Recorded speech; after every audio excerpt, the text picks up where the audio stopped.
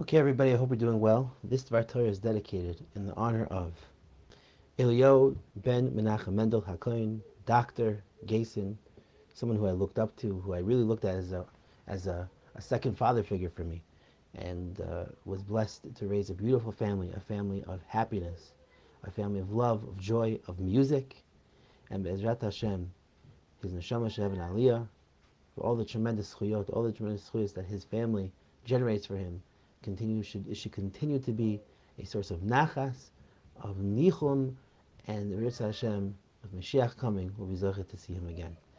Now, Parashat Nitzavim, for those who are my Sephardi brethren, this week's parsha comes off the heels of the previous portion where the nation heard all of the stern curses that befall them and will befall them, God forbid, if they fail to listen to HaKadosh Baruch Hu. Moshe tells them, Atem Nitzavim Hayom, Kulchem, the heads of the tribes, you, your elders, and your fathers, you're standing here today before me. Atem Nitzavim Hayom. And the question is, why is Moshe Rabbeinu telling Klal Yisrael what they're doing? I mean, first of all, they're already standing. There's something that is obviously that he's trying to elicit from the imagery of the fact they're standing before them.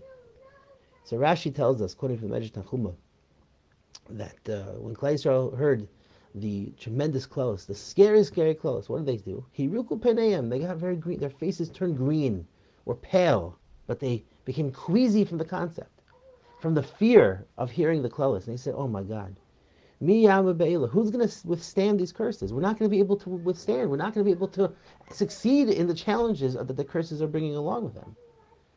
It's a pachad. It's a scary thing. But Moshe, Miyad says, Hischel Moshe lefaisam. Moshe started to pacify them, to relax them. And he said, look, attendance of Mayom, you're standing here today. There have been many people before. You many times have angered HaKadosh Baruch Hu, but Hashem never destroyed you. Take a look. So Moshe Rabbeinu is telling Klal Yisrael that don't be scared. You see, yes, you're scared, you're nervous, but look, you're still here today.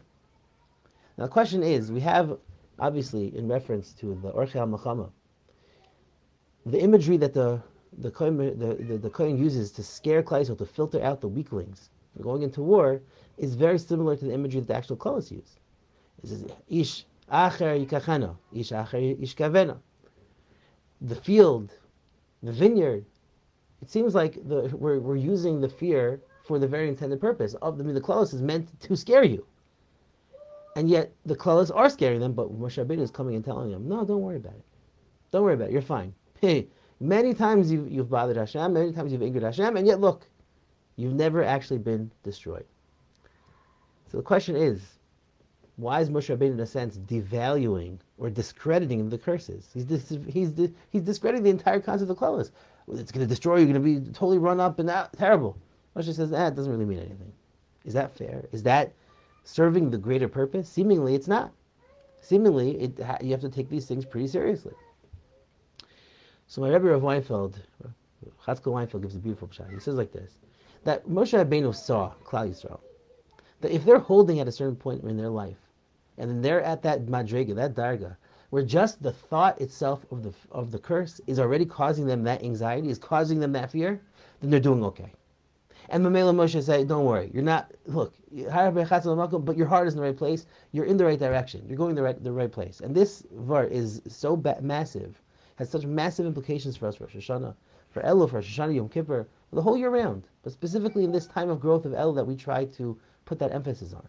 Because how often are we so down and out about what we're doing, of what we're not doing, of what we're failing, of what we're falling beneath what our standard of what we want, our goals of what we planned. But if anyone ever stopped for 2 seconds to realize that you're feeling bad about your spiritual life, that means you care about spirituality. That means you're a spiritual individual. That means you care about the Rebbeinu Shalom. It's a beautiful thing. I heard a good line once. Somebody said, bad people don't stop to wonder if they're being good, which implies that you're a good person, that you're worried about whether you're being good or not. There's billions of people on this earth. How many people are actually seriously thinking about Inyane Ruchnias? And your mom is sitting here and you're concerned, you're scared, you don't know whether or not you're doing the right thing. You're in the right place. You're on the right direction.